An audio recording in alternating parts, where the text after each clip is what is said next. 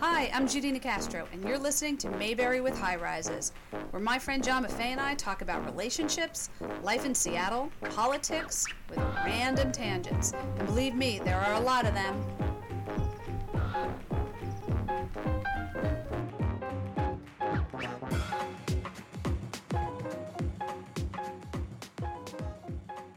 Hi, this is Judy Nicastro.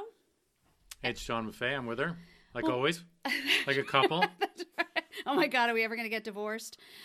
You'd be a great wife. Oh, I don't know about that. Anyway, we are so glad today to be joined by Mike McGinn, whom I have known since college and who is our former mayor. How old were you when I met you? Oh, I was a little young lass in my 20s. Do people refer to you? So, like, I was talking about the election. You know, it's always Secretary Clinton. You know, Speaker of the House Gingrich. Do people refer to you now as Mr. Mayor? Well, you know, people get to hang with mayor. Mayor. People get Do to they? do that. Nice. Yeah, there's actually a protocol, believe it or not, around that. I never knew. I was kind of wondering too. But the rule is that if there's only one of you at a time, then subsequent people get to keep it. Oh, okay. Because there theoretically shouldn't be confusion because there's only one mayor, so you can't be the mayor, so I can still call you that. This is all I know, is that whenever I saw Mayor Rice or Mayor Ullman or Mayor Royer and you say to them, Mayor, how you doing? You can always just see them like square up a little bit and puff up just a little bit and feel good. So you can call me Mayor, but you can call me Mike. You can call Mayor me Mike, anything. does that work for restaurant reservations? Can you throw around the title? Does it gain you anything? You know, I don't try to do that. In fact, this is because some people recognize me, some people don't. And I'm about to tell you a true story. I have had people come up to me and say, this has happened twice now, seriously. People come to me and say, I know you, I recognize you. And I always say, yeah, I get that a lot. And that sometimes they let go. But if they press on, I remember these people just kept pressing on and pressing on. No, I know you. Where do I know you from? And so finally I went, well, you know, I was mayor. And they go, no, that's not it. I kid you not. So I don't. so yeah. funny. So I've never tried it. I've never tried How to get a about- restaurant You know what the funny reservation thing on is that, which because is- that experience is like, So, don't even try. Do you feel like you get more respect in your household from your spouse, from children, from anyone because you have the title? Because I would think you'd get none, but I'd love to hear from that. No. Your instinct is absolutely correct. There was one place in this city that I was never the mayor, and that was as soon as I crossed the threshold of the household. In fact, I'm sure they took it as their duty, for the good of the entire city. To make sure they Keep you humble. Keep me humble. That's right. That was their job. Right. Did you and ever they, think and they embraced that job? I can report to just you. quickly on the side, like I remembered like being like at work and having lots of people working for me, and thinking I could tell a team of 20, a team of 75 of what to do. And I couldn't tell a team of one of what to do with the household. Did you ever feel that way, that you actually had a certain amount of power in public life and zero in private? That was actually one of my jokes. So I was raising 3 kids, and out of frustration, to actually feel like I could accomplish something, I had to try to run an entire city because I couldn't run the house. That was for darn sure. Well, hey, we're really excited you're here today. Thank you for and I want to say I was going to start this off by joking and saying, "Did you bike here?" But you actually did. I did indeed bike here from Greenwood, just right around the top of the lake. It took about an hour and a half. It was a beautiful ride. It wasn't raining. It wasn't windy. Well, that's Perfect. very when impressive. did you start biking? Well, like anybody, I think I started biking, in terms of like transportation rather than just biking around for fun. Right. Was biking to high school. Biking to high school. I saved up enough money from a summer job to buy a 10-speed Atala bike. Yeah. We had to go into New York City to get it because Wow. that's where you got a fancy bike. So did you grow up in New York? I grew up on Long Island. Oh, Long Island. Yeah. Where in Long Island did you grow up? South Shore, right Okay. outside the Queens border, in a town called Hewlett. I was born in Huntington, New York, or Cold Spring Harbor, New York. Much further out. Yeah. But anyway, it was kind of an off and on thing. I when I came to law school, I got a bike to get from the house we were renting to the campus, to the gym, and home. And then when I was a lawyer, I started trying to bike some more because I'd hurt my foot. Mm-hmm. I couldn't run or play basketball. And one thing led to another, and it just became, I'm a bike commuter. I don't bike for fun. I bike to get places. Yeah, that's And, impressive. Are you and the it's only great. one? Am I the only one? The bike commuter. You seem like a unicorn. More and more. And that's Yeah. the thing. A lot of people look at biking as this recreational thing. Right. You know, and for a lot of people, and if you go look at the stats, I'll get earnest for a moment. If you look at the stats, generally speaking, people who use bikes for work tend to trend lower income because it's an option. Right. It's surprising. We think of it as this elite thing, but there's a lot of people who use bikes for getting from place to place, and it works. Well, it's it'd be cheap nice. and it's fast and it's healthy. It's funny because I'm thinking exactly what it is. It's usually the guy who's like, look at me, I've biked into work. I'm going to go and, go take a shower at the space beforehand. And, there was a big deal at one point when we were at Microsoft. They tried to get rid of the towels. Yeah, at bad their beginning. idea. And Yeah. people went bananas because Yeah. the bike commuters who biked in said, Hey, you but need those look at towels. what I'm wearing. You This is what are I'm wearing when respectful. You look So lovely. just so You're you not- know, he he's didn't wearing show a up nice sweating. pair of slacks. He's wearing a cashmere sweater. He's wearing like an Oxford shirt. And there Is was it no fair sweat. to say that you are a 10 times better dresser than our current mayor? Oh, no, I wouldn't say that. In fact, when I ran for office, I got a lot of grief, man. I got so much grief for my appearance, and I really did try to straighten up a little bit just so that, we could kind of try to push that one off to the side and actually talk about issues. Yeah, Yeah. that's Oh my- not always easy. oh my good- So oh my listen, goodness. it's almost Thanksgiving, and I wanted to know, as mayor, did you get to pardon a turkey? Oh, God. No. Thank goodness. Thank goodness. I mean, I suppose there were things we did that were But that was not one of the That was goofier not things. one of the things we Sometimes had in to do. office you do a bunch of goofy stuff. clothing. That was the one I never liked. Like, having to put on the hard hat carrying the golden shovel. Yeah. Did you have big scissors? We had giant scissors. Yeah. Yeah. In fact, I used to, the Parks Department had a lot of ribbon cuttings. And what I remember about the big scissors was that there was a person assigned to the big scissors. Right? Because this big is what I scissor remember. job. Right, because the big scissors would come out. They'd be given to me. I love the big scissors.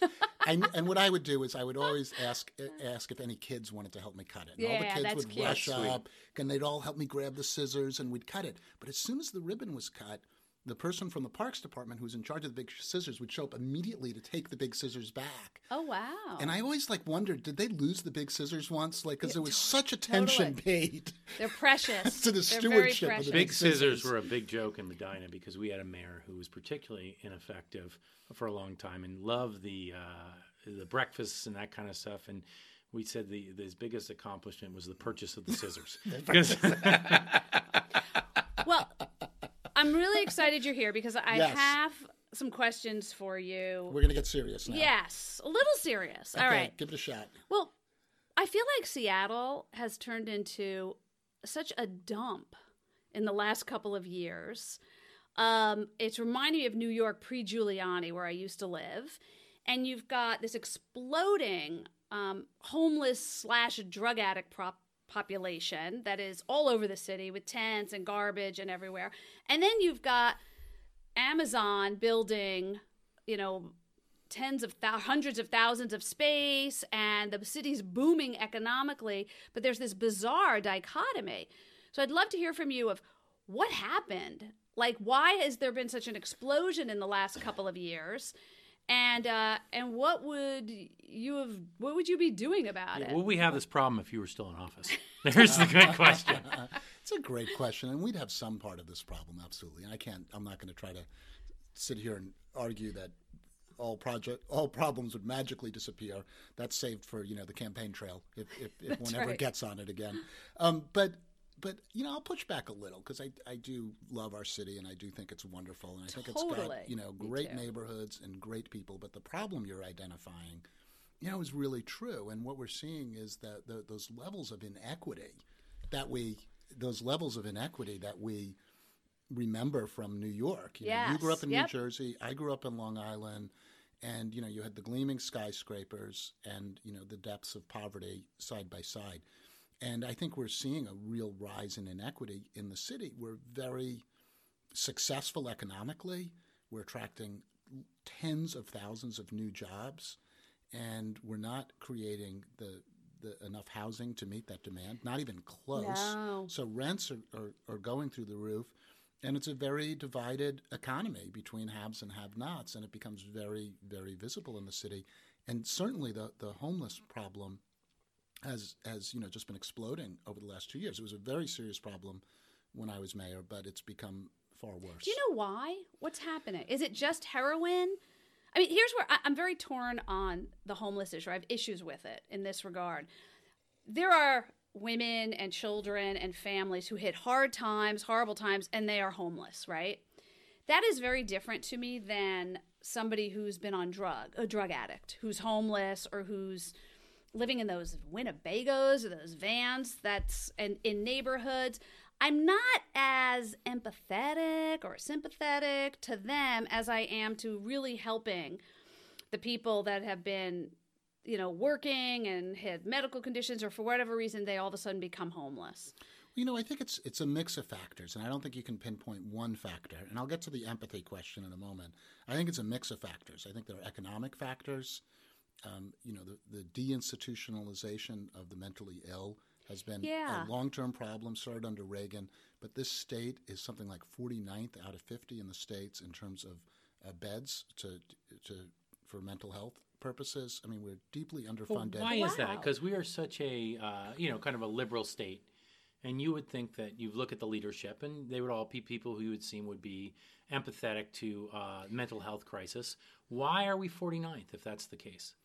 We've had a close to divided legislature, and I think there's a big gap. And so now you're kind of pushing my button here, as I think that we're pretty good on the big words, but not so great on the prioritizing when you get right down to it. I mean, we're also under a court order for failure to sufficiently fund education in the state. Well, do you think McCleary is actually a problem? I mean, that's a question for you, which is when you put so much prioritization on education, is that to the detriment of 15 other incredibly important issues? Well, everything's competing in the state budget. I mean, and it is a challenge to have a constitutional amendment, where a court can interpret what should be the priority. But it's not even an amendment. The Constitution says highest priority is education.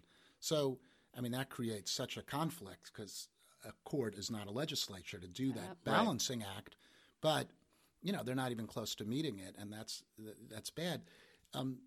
So how do you we're saying all this, but somehow or another, and maybe this will get to a topic we were talking about earlier, we found a way to get billions and billions for new highways, and we found a way to get billions and billions for new transit. Right. So we found a way to get a few $1 billion to bury a highway on Seattle's waterfront. Sure. Clearly, the regional politicians can come together to find billions of dollars for things they characterize as priorities. Yeah. So, and you'll hear things like, "Oh, that's that," you don't understand. That's a different funding source, et cetera, et cetera.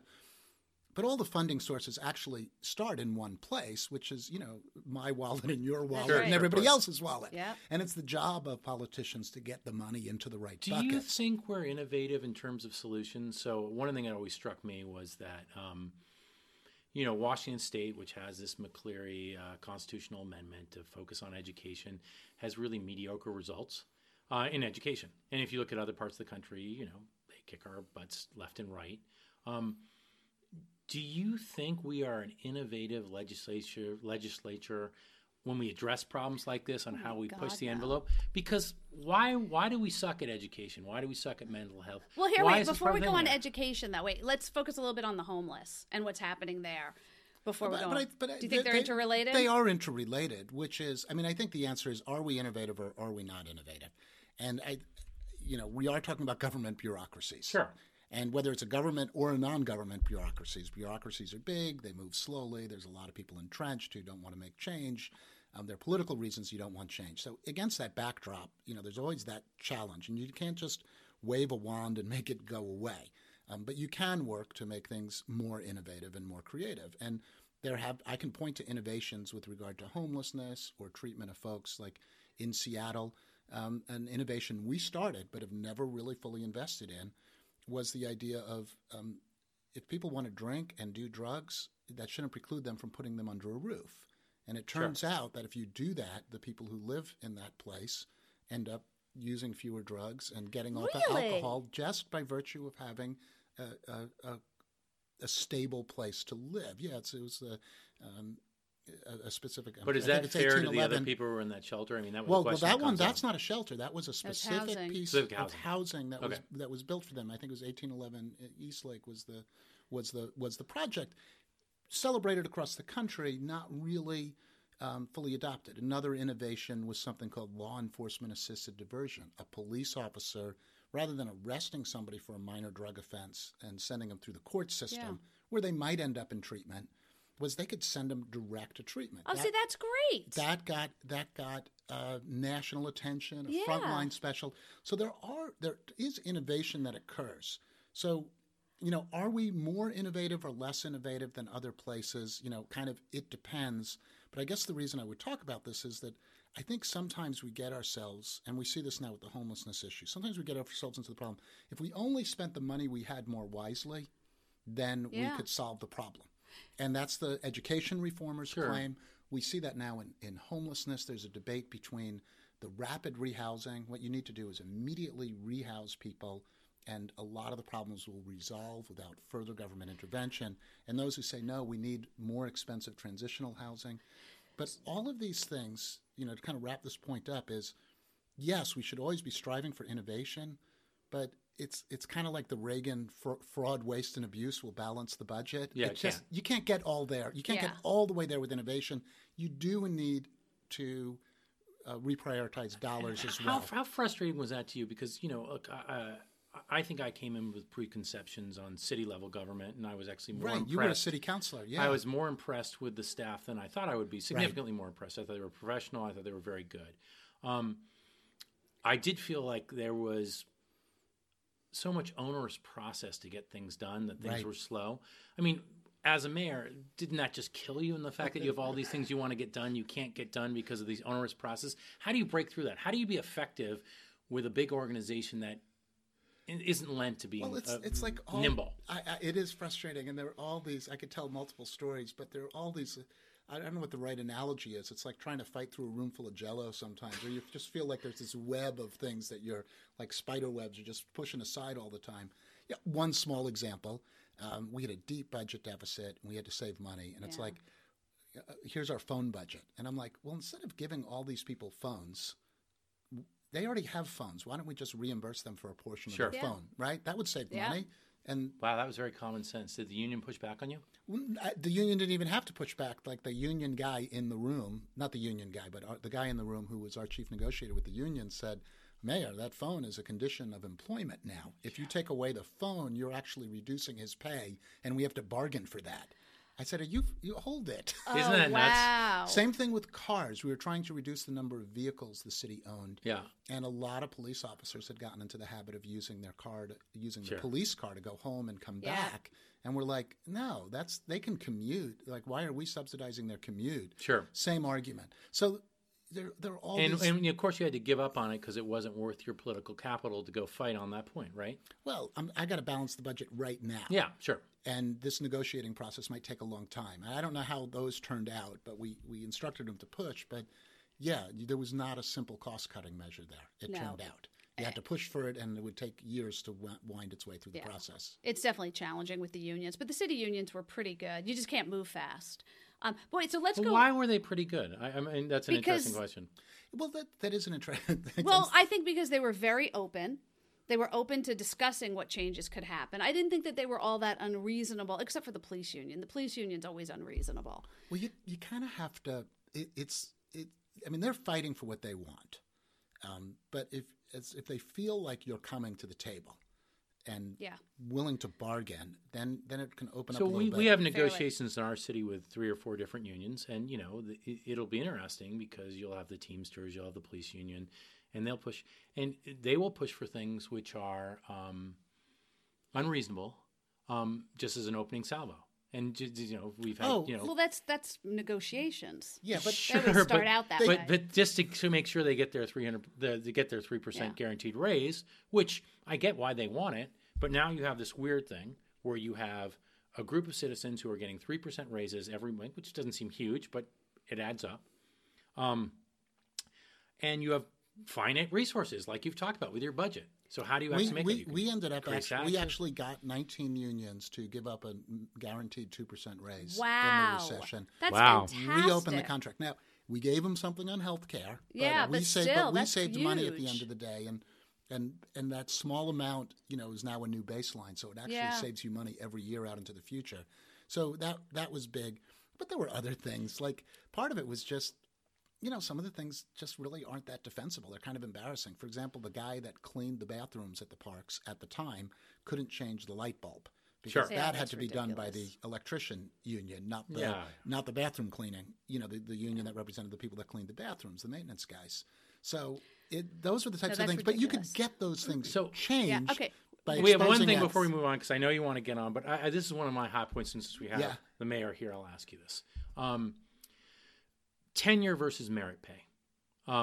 Everyone wants to come and say, hey, we want the best education possible. We want to reward the teachers that are doing the best job. We have a pushback by the teachers union on merit-based pay versus tenure-based pay. You have a pushback on charter schools. We all fundamentally know we want merit-based pay. We want charter schools. We want what's best for our kids. How do you balance that when you're a mayor? You have a group that obviously supported you probably overwhelmingly, the teachers union. Well, he doesn't. The city doesn't run the school Yeah, district. they don't run the schools. But I think the thing is still there. I remember when I came in, one of the issues was, well, how do we deal with the fact that raises and promotions, and et cetera, are based and layoffs? This was actually the biggest thing. We had to lay people off. Sure. So it was Wow. the least senior people were getting laid off, Right. which is challenging Very Yeah. challenging. because sometimes they're your better employees. And so I was like, well, why can't we do it on the basis of performance? And I expected to hear back, because that's what the rules say. Actually, all of the contracts permitted performance-based decision-making, but we didn't have any procedures in place to actually distinguish performance between employees. wow. I mean, Well, that's interesting. so there isn't you a actually have that in culture. Seattle? That's yeah, great. there's not a culture of performance-based evaluations. Were you able to implement it? Did you guys try? We tried, and we were on the, but it was the type of thing where you really had to. I mean, this is a multi-year, Yeah. multi-department That's super type interesting of because we had process. FIFO in Medina. We Yeah. have FIFO, first in, first out. So if we hire a rock star, and then we have to have a budget cut, Right. that rock star is Yeah. out the door. Yeah, that's a I problem. know, and that was part of the pushback we got from departments on budget cuts. Was like, don't make me, Get rid of your Yeah. rock star. that's going to be too hard. So figure out how to pay for that. So we did work at trying to get. But you think about how you have to cascade that down through an entire structure of managers actually evaluating employees in a way that will distinguish between them. Not everybody gets a great reference type of thing. Yeah. Right. And we were going down that path, and I would have liked to continue down that path. Well, maybe I couldn't. Maybe you I can get couldn't. back there. That would be fun. Okay, back to the homeless. Yes. Okay, and this dichotomy between some of the drug addicts, Oh yeah, homeless. The empathy question. I don't personally tend to go there about who I should be empathetic to, because I feel like I think that there's such inequality in our city, and that so many people, can't find their place in our economy. Granted, our economy is booming, but there's still people that can't find it. And I just think we're all better off if we can figure out how to give somebody the stability of shelter, because that's just a step. I mean, how did we get to a point in our culture where it's become normalized that we've got like 3,000 people a night sleeping outside in the city? That's what's so crazy. See, that's what's so disturbing to me. It's not that I'm not completely Yeah. heartless. It's just, when did tents all over downtown? I'm stunned. Every time I go downtown, I'm just stunned at the amount of tents and garbage and stuff. When did this all of a sudden be okay? And it is okay. I was down there in Pioneer Square a couple months ago. There was a guy passed out on the middle of the sidewalk. It's 2:00 in the afternoon, and everybody's just walking around him. And I was sort of fascinated of, oh my God, no one's helping. It was just sort of the normal stuff. We've totally normalized this, and get people rehab. Like, I'm all for put people in rehab, give them the help they need. Or just give them a safe place where they can get shelter. But Because I do think people can, and when I say shelter, that might be an overnight shelter. It might be day centers. It might be tents. It might be small structures. It might, but something where literally, you got to realize that what these people deal with on a daily basis. Most shelters push people out first thing in the morning. Well, that's it. There aren't enough. So how would you? What would you be doing right now? Like, what would you do? Or what did you do? Because in Pioneer Square, honestly, there's been public drunkenness in Pioneer Square for the last 20 years. Yeah. It never stops. I mean, that's the place where you see where people are. Well, that's because some of the shelters are down there. And you have to realize that there's also, that there's a spectrum of, from easier to much, much harder cases you have to deal with. Yes, absolutely. Right. And so the idea that, one should aspire to zero, but recognize that the hardest cases will be the most difficult because there can be very difficult mental health issues when you're dealing with somebody. How did the police deal with that under your administration? I think the policy. Here's where I think the policy breakdown has come. First, I'll say what I think the city of Seattle has a relatively. It's where you balance it. I'm sorry, I'm being not terribly articulate. The people of Seattle and the government of Seattle kind of has had three basic viewpoints on this. One is that we are going to work to provide shelter to anyone who needs it, right? That we should have a place for people to stay. And then the next one is that you really can't, sleep outside in public areas. And finally, that you really shouldn't move people from where they are if they're not bugging everybody unless you got a place for them to go.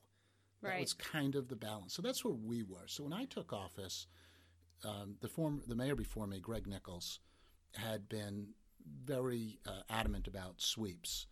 And, he swept the jungle, for example, which is under the green spaces under I-5 south of downtown. He'd swept them every quarter. He went in and cleared them out. And there was a lot of pushback from the human services community that was too harsh. That's just too unsettling. People lost their stuff. We came in and we became more disciplined about the notice that was given to people, the attempt to connect them to services and things like that. And we also became, frankly, a little more open to, if it's not bugging anybody, we're not going to do anything. But if it is, we are. Not bugging anybody isn't the right thing, but we'll turn a blind crime. We'll turn a blind eye to an encampment if there isn't a public safety or health issue, is our viewpoint. But if there is, we'll act on it. And so we ended up clearing the jungle too during my term at different times, and we did lots of clearing of encampments. But the flip side of that was we were working to expand the amount of shelter we had as quickly as possible too. How were you doing that? That was the other side. Well, there were a couple of things. One was, just the amount of money we were putting into shelter, making the City Hall shelter permanent, taking Fire Station 39 up in Lake City and making that a winter shelter. So and turning existing buildings, city-owned buildings, into shelters. And making it easier for people to have, tent encampments so long as they were regulated and safe. And that was something that Greg Nichols also did not approve. He was more limited. We expanded the number of places that could host them. Churches could now do it as a matter of right. Did you actually give funds to churches? I was interested. Could you give public funds to churches to go and provide these services? I think that if somebody is providing a service that doesn't, run afoul of the Establishment of Religion clause. It doesn't matter if they're religiously based, so long as their service is not religiously based. So I can't say off the top of my head, but I'm sure that there were churches that were religiously based. I'm guessing that would just seem like they want to solve the problem. Sure. We don't have enough beds. That might be a way to address it. This was an example, right? Like there'd been and I don't want to get too far down in the weeds, but there had been a rule limiting the number of tent encampments in the city to 4. And they had to move every 3 months. And where they could locate was limited as well. And we kind of opened that completely up. And then we tried to open up some city-regulated encampments as well. So all of it was just different ways to get at it. So, for example, the feds, even then, were cutting funding for cities. And we rebalanced our budget to protect the homeless funding. We cut from other places to rebalance the budget to prioritize that. But now the city's booming. Yeah, big time. The city's booming. I was just looking, and to give you an example, the general fund of the city is now up to $1.2 billion a year. It was around $950 or $960 when I was mayor. So there's another $250 million in the system. Amazon and big companies are doing great, and it is in part that pressure on housing that's driving a portion of the homelessness problem. People can't afford the rent. Yeah. And why not ask these successful companies, to chip in? And when I say chip in and ask, I don't really mean that. I mean, let's let's try to capture some of the wealth that our city has created. And let's face it, Amazon isn't here because we got cheap land or cheap parking or easy commuting. They're in downtown because they want all the benefits that a city provides them, which includes really talented potential employees. And those talented employees are here because we're diverse, because we're urban, because we're walkable, because we have transit. And that was something that everybody in the city of Seattle created. And now that wealth, that value is driving us out of the city. Let's just tap into that. That's one of the things I would do is really dramatically scale up the funding we have to provide shelter. I'm not sure that's an accurate statement. Amazon is here because Jeff Bezos was from here. He had his family here. He was an amazing entrepreneur, decided to put his roots down here. Yeah. Don't you want to have an environment where businesses desperately want to be in your locale? Yes. And you had this whole argument. I remember this when, remember had the Boeing negotiation 2-3 years ago where they were going to, you had governors lined up around the block making pitches, including Jerry Brown, bring your plants to California. Don't you want to make it as business friendly as possible? Oh my God, Yes. we are so business friendly. We are. I am so sick of that argument. That is the biggest BS argument. But every business owner will tell you how onerous Washington is. Every whining business. How many businesses have you run? There are millions of. First of all, I was on the Seattle City Council, and many I heard businesses have from you run? thousands of people. How many businesses And there have was you run? always one. There are certain groups that whine incessantly. And Seattle is very business friendly. We gave away hundreds of millions in tax benefits to companies to come here. I don't even remember how much. Isn't that the game? Because No, if actually, Boeing's it shouldn't going to be the leave, game. No, 'cause if no. Boeing's going to leave and get that from 19 other states, are you better off having Boeing leave and go to some other state, or are you better off keeping them? Handing out huge tax incentive is, to use an East Coast phrase, a mug's game. Yep. It's going to impoverish your city and your state, and in a way that won't pay off in the long run. Bezos did locate here because he's from here, absolutely, and we worked to land Amazon. We did. They came to us and said, we want to expand in downtown. Can you work with us? And we said absolutely. Like, they didn't want to find a hostile city government. But we also landed, Brooks headquarters moved from Bothell down to Fremont. Yeah. Google has 2,000 employees in Fremont. Facebook opened up an office here. A lot of that tech stuff derives from, Microsoft being 100%. successful, Yeah. right? Like, let's not preclude that. But to me, it's fascinating that Microsoft opened in a greenfield with a big campus setting. And we just recently had Weyerhaeuser close their Federal Way campus, located on I-5, and move downtown to Pioneer Square. Wow. And that is because the city is attractive. So what I'd argue is that the real attraction for a city is not to try to hand out tax breaks as incentives to get people there. But the real incentive for a city is to have the type of place that people want to locate. It depends on what business you're in. Absolutely. So when you have a tech, I was as Peter was as well, Judy's husband, we worked at Microsoft for 10 plus years. Microsoft has created a huge amount of people that are highly skilled, brought them into Right. the area. And it turns out that if you're a tech company, it's significantly more economically feasible to go and place yourself in Seattle than to place yourself in the Bay Area, because workers are less expensive. It's less expensive to do business operation. When you have a finite amount of laborers with a skilled laborers, in this case tech workers, you will get these centers where they host around. And Seattle is definitely one of the top 1 or 2 and 3 are in the country. When we talk about different types of businesses, whether it's Boeing, whether it's Weyerhaeuser, or these different areas, you have to create an environment where people want to stay. And you may say, hey, we don't want to give tax things because that doesn't work out in the long run. But what really hurts is not having high-paying jobs. And we want to have as high-paying jobs as possible. And you want to have a policy that brings them. Right. So I think you want a policy that is. Your policy should be built around how do you create wealth in a city, and then once you create that wealth, you can use that. Somebody's got to pay for the streets, the public safety, et cetera, right? So what is the set of policies that do that? And my philosophy has always been like, let's look at what our economic bright spots are, and let's grow those. Because in a world economy, cities compete. Cities get identities about how they compete. We're actually really lucky because we have multiple identities in which we compete effectively, right? We mentioned tech. retail turns out to be one as well. Like we're headquarters for REI and Nordstrom, which is also, and Amazon. Yep. It turns but out. But tech, biotech are the two big areas. Tech and biotech, but let's not. And you have a skilled labor force. And we got a skilled labor. We also, it turns out, have one of the best clusters in the Puget Sound of maritime industries in the world. And that's something, that's great. I tend with tourism, which by the way, tourism by the way is an export. It's instead of like it is, believe it or not, it's an export because instead of sending our products over there and they spend money and send it back, they just fly here and spend the money directly. So it actually counts as a positive export. So tourism, the quality of our downtown. Was Ichiro the best thing that ever happened to Seattle? Ichiro was great. Ichiro was great, and our neighborhood business districts, et cetera. So I would rather place thousands of small bets on companies that might grow. Yep. And create the environment in which they want to locate here and support people coming up. And frankly, our immigrant and refugee community and the talent they bring, to creating a vibrant place as well. Music and entertainment is another one. If you look at it, nightlife is actually an economic development strategy.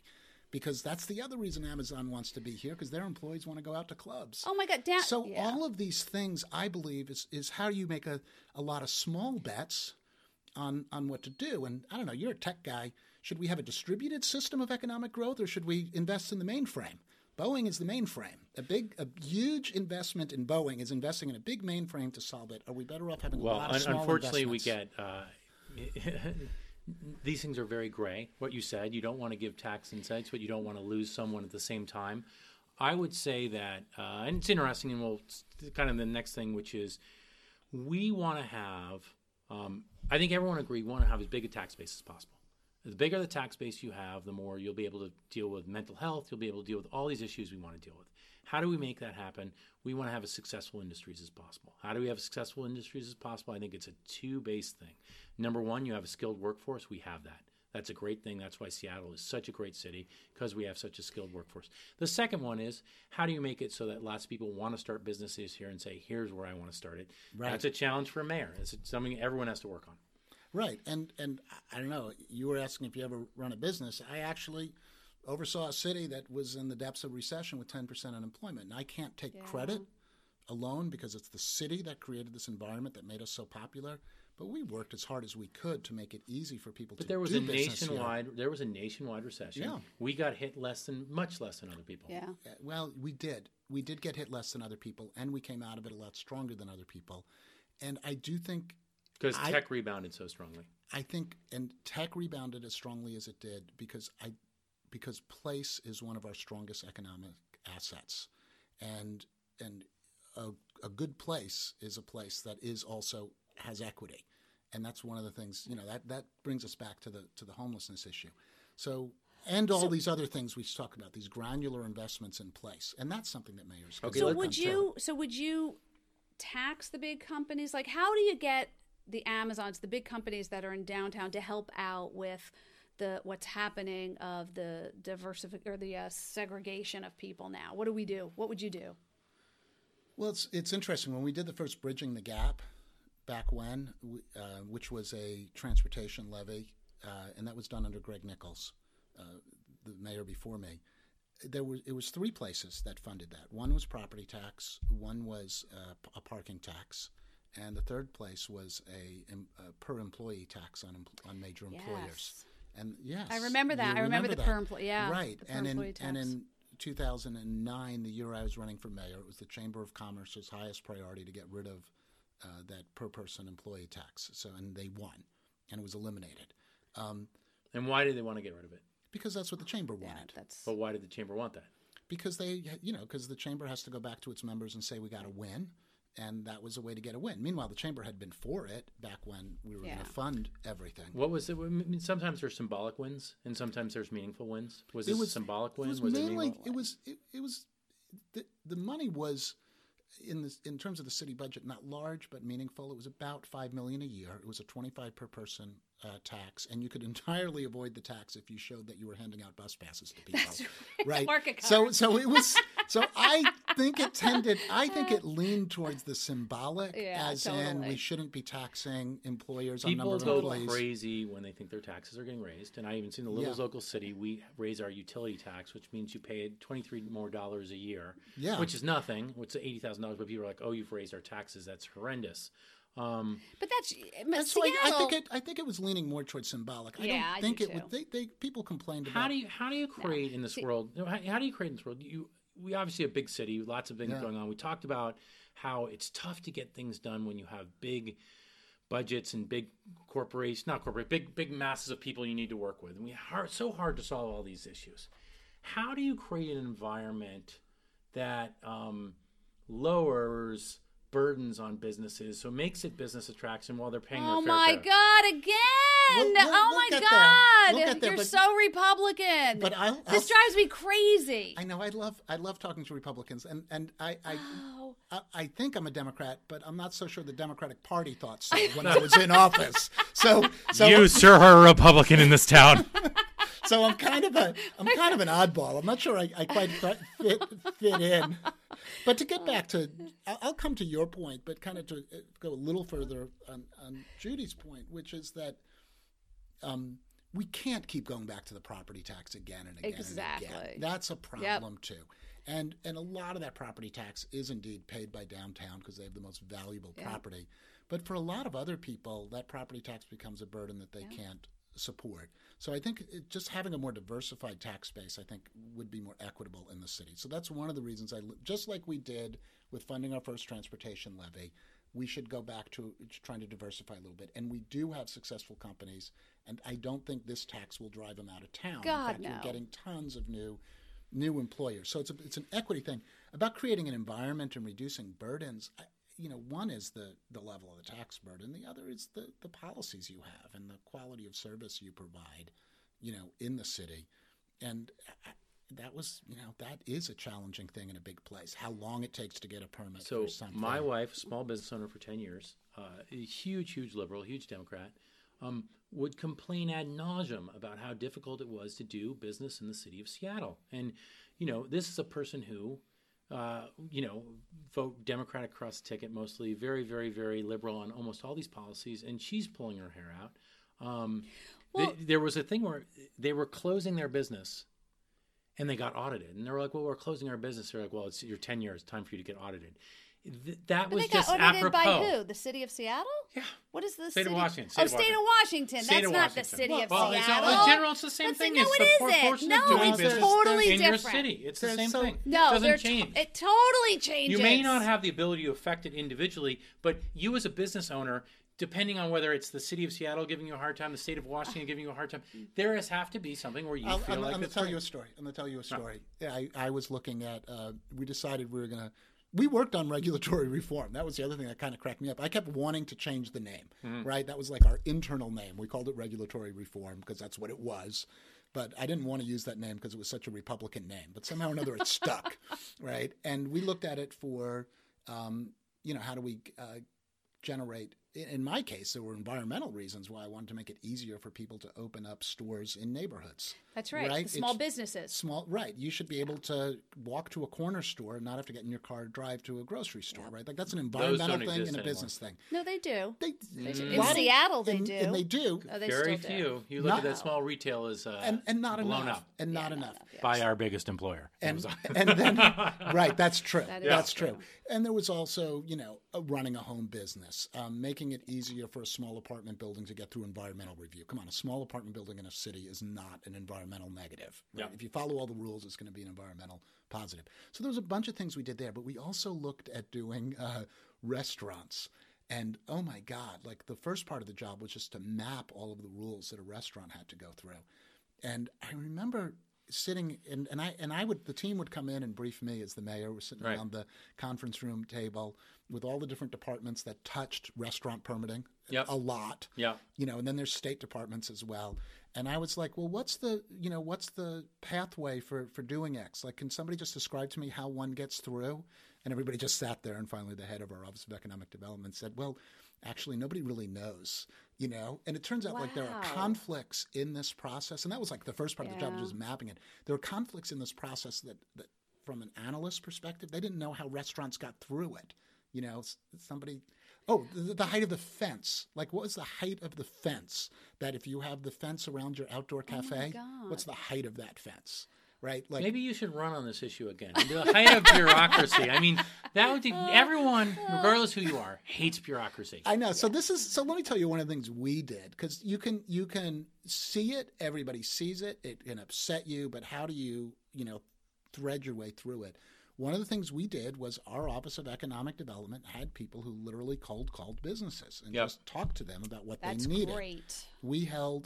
We launched a jobs plan, and we had a jobs sub-cabinet. This was funny too. I launched the jobs plan, and at the press conference, I said, and we were in the depths of the recession. We need more jobs. We need to support business.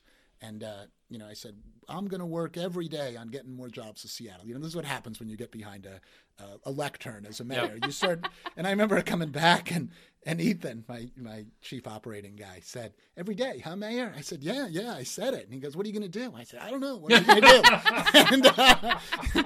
and he said, well, let's have a weekly meeting of a job sub-cabinet. Yeah. And what we did was, and this was great, so what we did was we elevated the Office of Economic Development as a champion for businesses within the city. And we had representatives from every department in the city, and we would just flag issues. And one of the things that would happen would be OED would come in and say, this tugboat company down here on the Duwamish wants to build a bigger building than the law allows currently. Yep. And I'd be like, well, Diane, can we do something about that? The head of our, land use division. And that's what a mayor can do. And in fact, only a mayor can do in this bureau. It's like somebody's got to continually be leaning on the silos to work across silos and solve problems. Because if you stand back from that and just let the silos do their role for a while, but that's they mark down pressure on the silos. I mean, that's one thing. Do you feel awkward? Yeah. Do you want to give? Well, no. It's a question, right? You have a mayor. Right. You have a big city. You have these policies that are in place. You know that sometimes these policies may be onerous or not right. But you probably want your staff to fix it. How did you try to manage that? Well, that was one was just continuous contact. And it was funny, when I took office, I thought that mayors worked on really important things, right? And departments worked on the less important things, right? Like I was vision and big policy, and they were the implementers. But one of the things I discovered was part of your job was resolving disputes between departments. And it didn't matter how big the issue was. In the ideal world, two departments would come together and make a reasonable solution, but they're both driven by their own imperatives, which can make it hard. So that was the job sub-cabinet was part of it. I did town halls where I'd go out into the community and people would ask me questions. I'd do industry working groups. We'd sit down with every industry working group, those bright spots we spoke about earlier. They'd talk to me. That was actually part of our checklist for the jobs thing. Yeah, that's great. Right? Like when we came back from the biotech guys, they were like, this is what they wanted down there in South Lake Union. They wanted reliable power. Because if you got 20 years of malaria research in the freezer, you want reliable power. Right. Number one. They wanted second floor labs. Can we change the fire rules so we can have labs on second floors? And more bike lanes, please, because our employees love them. Right? Yeah. So that was what they wanted. Okay. Those would be the types that we weren't talking about. We're doing for economic disadvantage. They're doing it for the exercise. Yeah. Right. Yeah. Well, and also it's the best way to commute in a crowded urban center. A 3-mile bike ride beats hell out of bus or car. Do you just? So let me just finish this thought. So we would just you just troubleshoot those things, and that was in part a mayor's job. But you had to be present. You needed to have the continual back and forth. But I didn't have to make the decisions. A lot of times something would come to me from one of these forums or from a town hall or from a letter. I reviewed all the letters that came in and out. Wow. Yeah. I had staff write them. Yeah. They worked on them, but I looked at them.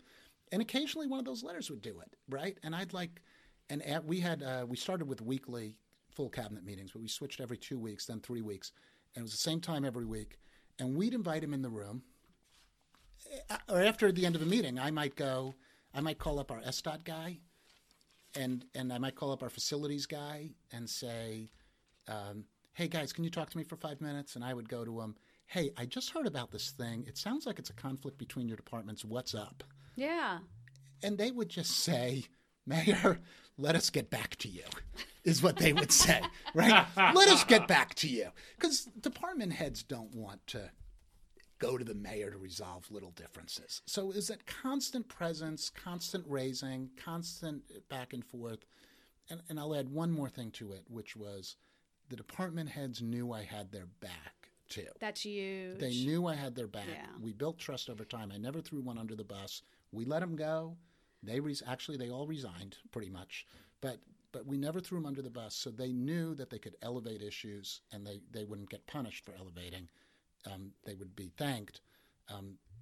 The biggest problems was when people didn't elevate issues. So we tried to create a culture of problem solving.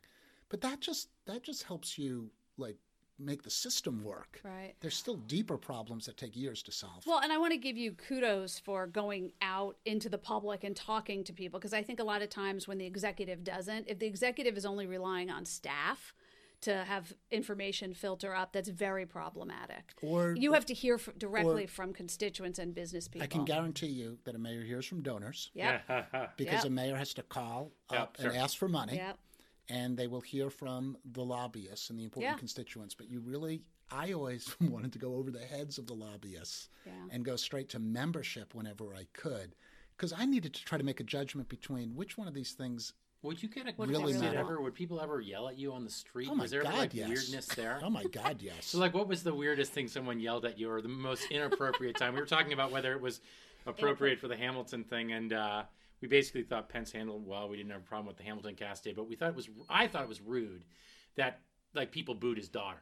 Did your family ever get booed? Anything weird there? No, not my family, but there were so many examples. And by the way, I tweeted on this, but my viewpoint was most people don't get any opportunity to speak to somebody who has power in any meaningful way. And they're going to try to seize it when they can. This was Judy's thing. I disagreed with it. Just, but that you two and just let it. Simpatico. That's what just let it go. Exactly. There were times. There were funny stories. One is, everybody knew I rode a bike, and obviously, there were some people that just bugged. But I remember one time I was just stopped for a light on Fifth Avenue on my way to City Hall in the morning on my bike, and this woman walks past me. Looks at me, does a double take, recognizes me, walks past, continues down the sidewalk another 20 or 30 feet. Then she turns around and yells at me. I don't even own a bike. She said, it was like my very presence, obviously, just on a bike, totally. And clearly she thought I was telling her she was supposed to ride a bike, which I wasn't. You can get around however you want. I was, but I just want to, if people did choose to you don't ride in the middle of the road, do you? Are you considered a bike rider? I am a safe bike rider, and sometimes you have to take a lane because there isn't enough room for someone to safely pass you. Yeah. That's just the way it is. If I stand on the side and somebody tries to whiz past my elbow, that's not safe. So if there's room on the side, yes. If there isn't, I will take a lane. So there's a lot of that if everybody wants to talk to you. Well, and people do. So when I was on the Seattle City Council, I ran on renters' rights, right? And rents were dirt cheap compared to now back then. And I go to a You were ahead of your time, Judy. That's right. You were ahead of your time running on renters' rights. It's worst to be ahead of your time. It was. It really is. It's a bad thing in business. It's a bad thing in politics. Drats. But you get credit 20 years later. And the landlords hated me, right? They had an independent expenditure to get me out. They hated me. It was very contentious. It was a contentious election. I win. I'm in office for a couple months. I go to my OBGYN appointment. Oh, no. You're in the stirrups and she starts giving you feedback? Wow. And I'm sitting there naked. That has got to be a violation of the Hippocratic Oath. Oh, my God. Right? That has to Oh, that no, is, this is wrong. That is just wrong. Oh, my God. It's a new doctor. I'm there. I hope you And got rid of him. there I am. And he said, hey, are you the Judy Nicastro that just won? That's our city council member? I remember looking at him and I said, are you a landlord? Very He good. was like, no. Very I said, good. well, let me ask you, is it a good thing or a bad thing if I'm her? He said, oh, it's a good thing. It's a good thing. And I'm like, yeah, okay, then I'm All right, her. this story is much better than I thought. I thought you were going And- to talk about some guy yelling at you No, in the well, he stirrups was about how you screwed his landlord business. No, he was a hoot. Then he's like, well, here, wait, can we sit up and talk for a minute? I'm like, okay, I guess I'm on your dime now. Like, that's my point. Part of my annoyance of Pence being, or Trump being a baby about Pence was that's the job, man. That's the job. Sometimes people, they're annoying. They interrupt you. It's not appropriate. I had hands down the most inappropriate time for a constituent to decide to talk to me. But it was a positive constituent. So doesn't that give him some credit? I was lucky. I think I got lucky that time. But it does happen. Have you ever been yelled at in an embarrassing situation? Absolutely. I was at a press conference we were doing down at SeaTac, and I think it was the Secretary of Agriculture, Tom Vilsack, was there. And he came up to me and started chatting with me, and he said, I was a mayor once. And I go, really? And mayors automatically have the sympathy with each other, right? Automatically.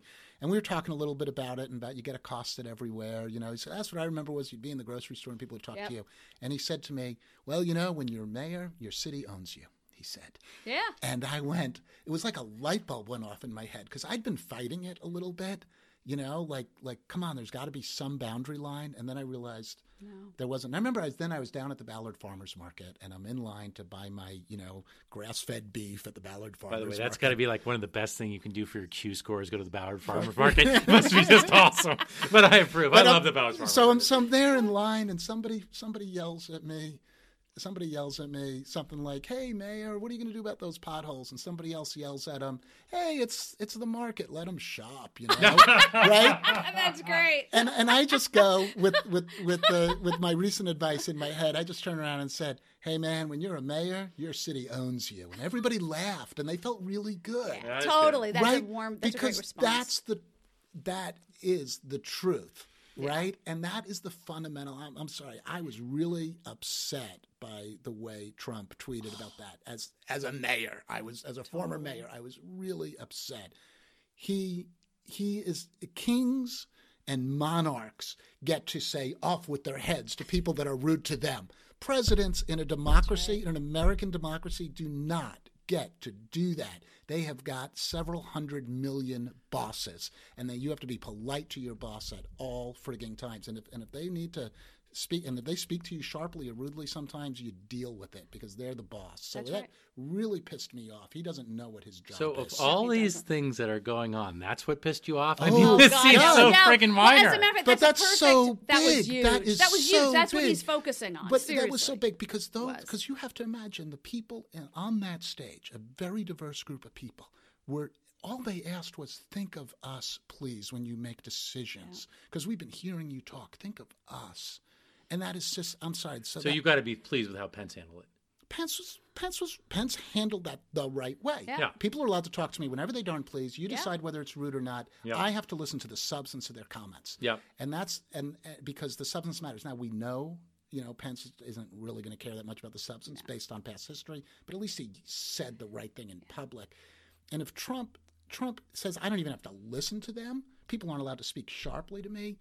That goes. Do you sign autographs, by the way? These are yes, I sign autographs. So you've been at dinner. I'm just wondering. You've been at dinner, having a time thing, and people come up and ask for the autograph, and it's just absolutely. Are there no boundaries? There are no boundaries. Okay, there are no boundaries. There are no boundaries. I'm in my driveway of my house playing basketball. But clearly, with the your kids. Family is off limits, right? No one can say things about your family. No one can say anything. There's got to be some limits for a public official. There's got to be, but there's no point fighting it either. Small kids are usually off limits. First of all, Trump's freak show of children are totally on limits. Plus, they're involved.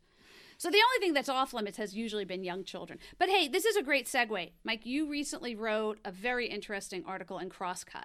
Yes. About Trump and I what recently it means wrote an for article. Seattle. You can decide how interesting it was. But yes. Well, I thought it was of really our 10 interesting. subscribers, do you think anyone knows what Crosscut is? Can you quickly tell them? First of all, we have more than 10 subscribers. We have 11 and a half. Crosscut.com, I think it is, .org. If you Google... Yes. Crosscut.com, I think. Yeah, I think it's crosscut.com is an online news or articles. It's really interesting. It's a place for policy wonks, and if you know what a policy wonk is, you probably read Crosscut. It's someone who actually cares about, kind of political issues. There's some great article. There's some great writing. It's focused on the Northwest, but there's some great writing. And on it's there. stuff that you wouldn't necessarily see in mainstream stuff, so it's a little more cutting edge and interesting. I don't know. I find some of their articles more thought provoking. So you just wrote. I wrote an something. article, and the gist of the article was we were just talking. We were talking earlier about the importance of a city to generate enough economic activity to support all of its needs, and if you asked a mayor, what their dream is, it would be for the federal government to show up with dump truck loads of cash to solve all their problems, right? And this is just every mayor, every year looks at the imbalance, and this is in well-off cities and poor cities as well. They look at the imbalance between maintaining all their basic infrastructure, providing basic services, and their tax revenues.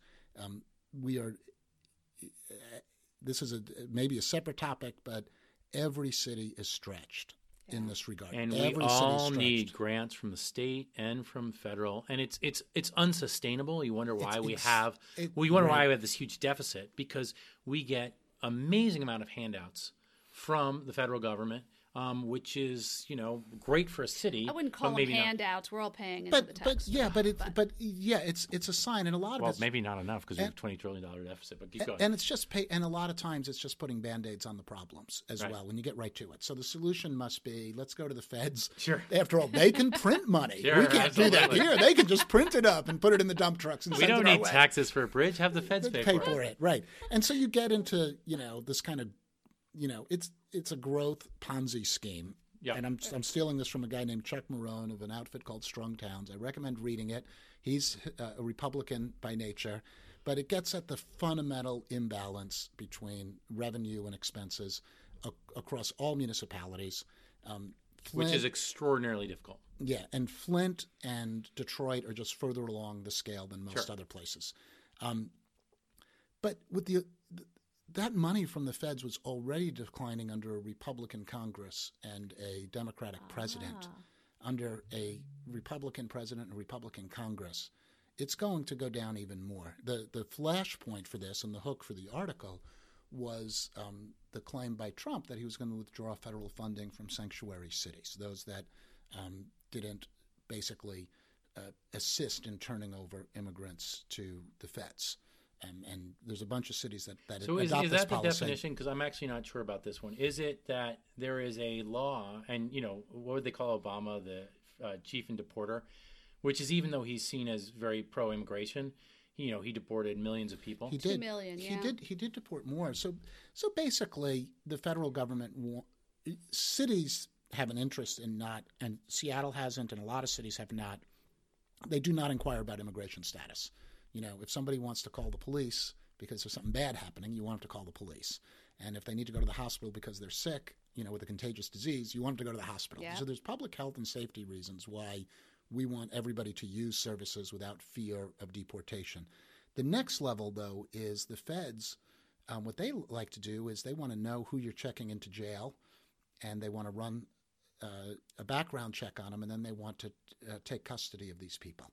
So that's the other thing that... So if an illegal immigrant was arrested... Right. Then they would want to know the name of that person so they could go take them back. Take them into custody, wow. Detain them, and that's deport intense. them. Right. So that's another level of sanctuary. So there's degrees of sanctuary. So this brings up an interesting thing, which is you have no one would ever say that populations. You have good people in populations. You have bad people. You have people who are law-abiding. You have people who are criminals. One of the things you have is this, you've heard of Kate's Law, which was this idea that this woman was murdered. I don't know, someone in San Francisco was murdered by an illegal immigrant who had a bunch of felonies or a bunch of issues and crime, and San Francisco didn't turn him over. And then this person got out, and there was a murder. It's like a Willie Horton type of thing. So how do you when is enough on that one? Which is a question: is if someone has a criminal record and they're here in the country illegally, wouldn't those be the first people you'd want to get out, or the people who are dangerous? Look, I'm sure there's a place to draw the line, but what we know is that right now the line is drawn far, far to the less compassionate side of that, and families are torn apart, and lots of people are deported. So you even think currently, so forgetting an administration that's coming up, you think that's happening currently? Yeah, that is happening currently, yeah. So I mentioned sanctuary cities because that was the initial financial threat, but the fact is that a Republican Congress, unchecked by Obama, with everything they've said in the past about what they want to do and the responsibility of the feds to support cities, plus where their base is, right? Their electoral base is rural. It's not urban. Cities are going to see significant reductions in spending from the federal government, with or without the sanctuary issue. And the gist of my article was, we have to put ourselves on a much more sustainable fiscal footing than we've been. Now, that's something I've always believed. That sounds very common sense. Yes, it sounds very common sense, and we're not. But it also means that we have to start examining, the big projects. Like, do we need the most expensive police precinct in the nation? Right. Or can we get by with a less expensive one? Do we, the next bridge project we want? Is that an essential bridge? That's the amazing thing about Citizens, which is we all want fiscal responsibility, but we all want all the services. And, this was one of the things, which is, we deal with this in Medina. Medina has this, in essence, our own private police force, and they do a great job. But if you look at the amount of police officers we have per capita, it is completely out of whack. We have way more than any other city. Right. And, people will know, we can't give that up. But if you're not going to give things up, then we got to increase taxes or increase revenues. And that's the challenge of leadership, right? Is the people that are elected or who are looking more closely at it. I would argue, good leaders will present those choices to the public as best they can in the hopes that they can get some assistance in being on a stable footing. And poor leaders will promise something to everybody and put it on the next generation. And obviously, politics pushes you hard on the latter choice, right? It's really easy to say, well, we'll just have a new levy, or we'll spend more money on this, or we'll do that, and we'll let I'm up for a re-election. But I love your article. Your article's right. Federal pork is an issue because people get reliant on it. It's like all these things. You get reliant on it. It's like a drug habit. And you can't get off it. And eventually it's going to go away, either by force or by policy. It's going to go away. And then what do you do? And I think you'd like my article, too, based on our prior discussion, because it's not just about what taxes do you raise and what spending cuts do you make, but what are the policies you can change internally to actually generate more economic activity, which will make you more self-sustaining. And I come back to,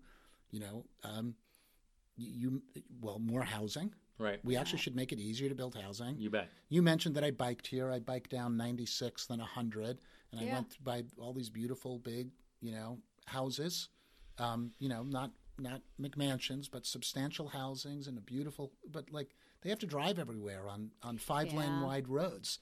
I can guarantee you that those houses are not generating enough taxes to pay for the maintenance of those roads and signals. Oh, interesting. I can guarantee you that, right?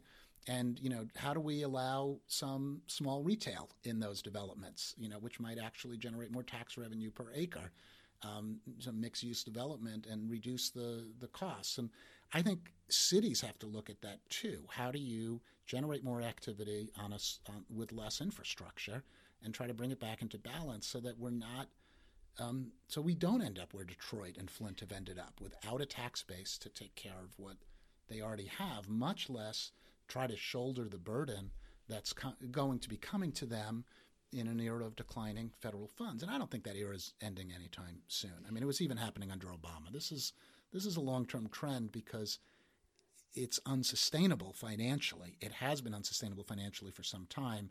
And the sooner that cities figure out how to stand on their own 2 feet rather than look for somebody else to bail them out, the better.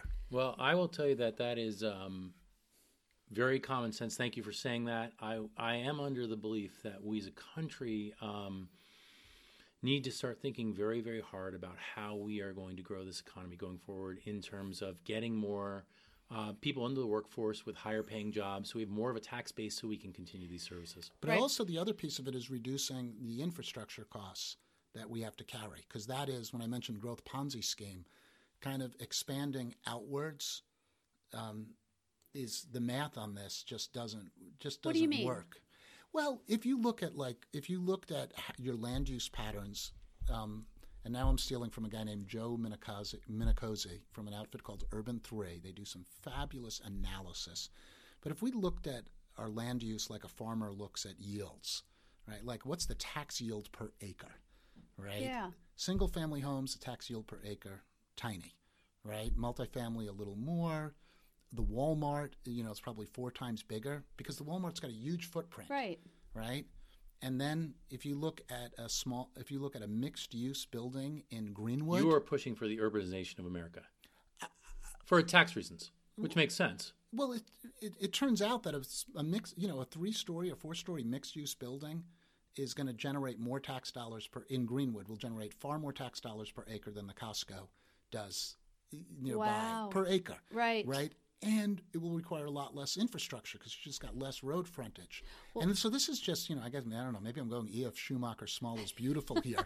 But if we go, you're old enough to laugh. I don't know if the youngsters here. But if we build a pattern in which you keep, extending outwards, and the developer will build you the roads.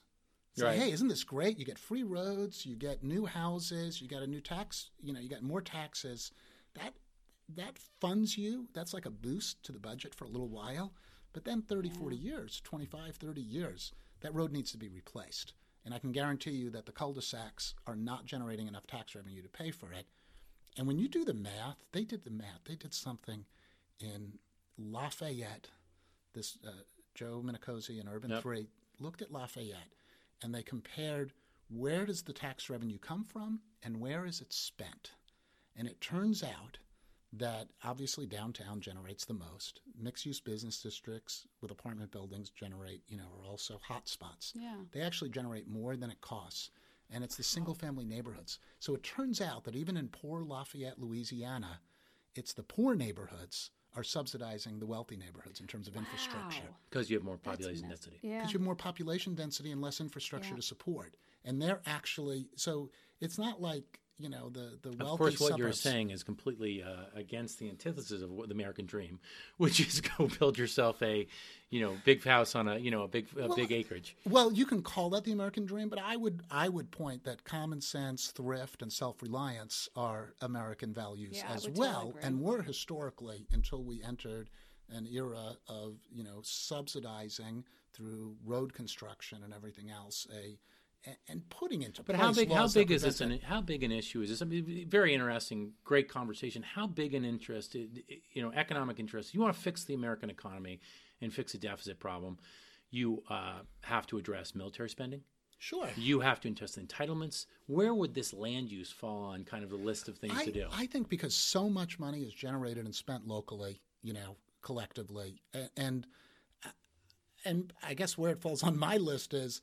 I guess I can write a letter to my congressman about military spending. Right. But as a participant in a city, I think I actually have some chance to shape the policies a little better. And it's the government that's closest to us. And to me, I think this is really, really big. Absolutely, we should cut military If people spending. want to hear more of kind of these ideas, I think, first of all, thank you for coming on. I thought you were very thought-provoking, great topics. Where can they read your articles? Where can they hear what you're up to? Well, I have a podcast called You, Me, Us Now, and it's you can find it on iTunes. You, Me, Us Now with Mike McGinn. I interview activists about how they got involved in it's great. activism. I've heard a couple episodes. It's great. Thank you. Yeah. I kind of took a hiatus for the summer. I've got to get her started up again and get some new guests and get rolling. You have your article on Crosscut. I write for Crosscut periodically as well. So I guess those are the Twitter. two places. Can we see You're you on back Twitter? in politics at any time? I really don't know. That's not a question that's answerable at this time. All right. Well, if that's not on the immediate future, I would encourage you to look at the Washington State Democratic Party takeover. I would like to know more about what's going on over there. Something's happening, but we need some good leadership there. I've never really played in the Democratic Party. Well, maybe it's time. Politics, the party structure there is a politics. DNC open job. If you Yeah, like there that. is. Yeah. Hey, have you worked for CNN before? I have not worked for CNN before. Oh my gosh. Well, hey, Mayor, thanks so much for coming on. It was great to talk with you. I enjoyed it. It was fun. I didn't know we were going to get both sides of the political spectrum in this conversation. You're a good sport. You're very smart. He is a Seattle Republican, from what I can tell. He's not. Very pro-business. Not even Very close. pro-business. No. See, that's where you're wrong. That's where you're wrong. Democrats in Seattle are sensible business. What they are not for, they're sensible business. They are not for giving away the entire shop. And that's the problem with the Republicans. They want everything for free. They don't want to spend any of their own money, and they want everything to work beautifully and perfectly. What he is a sensible Democrat. And since I have the controls, I am going to leave it at that. Bye-bye. Bye-bye.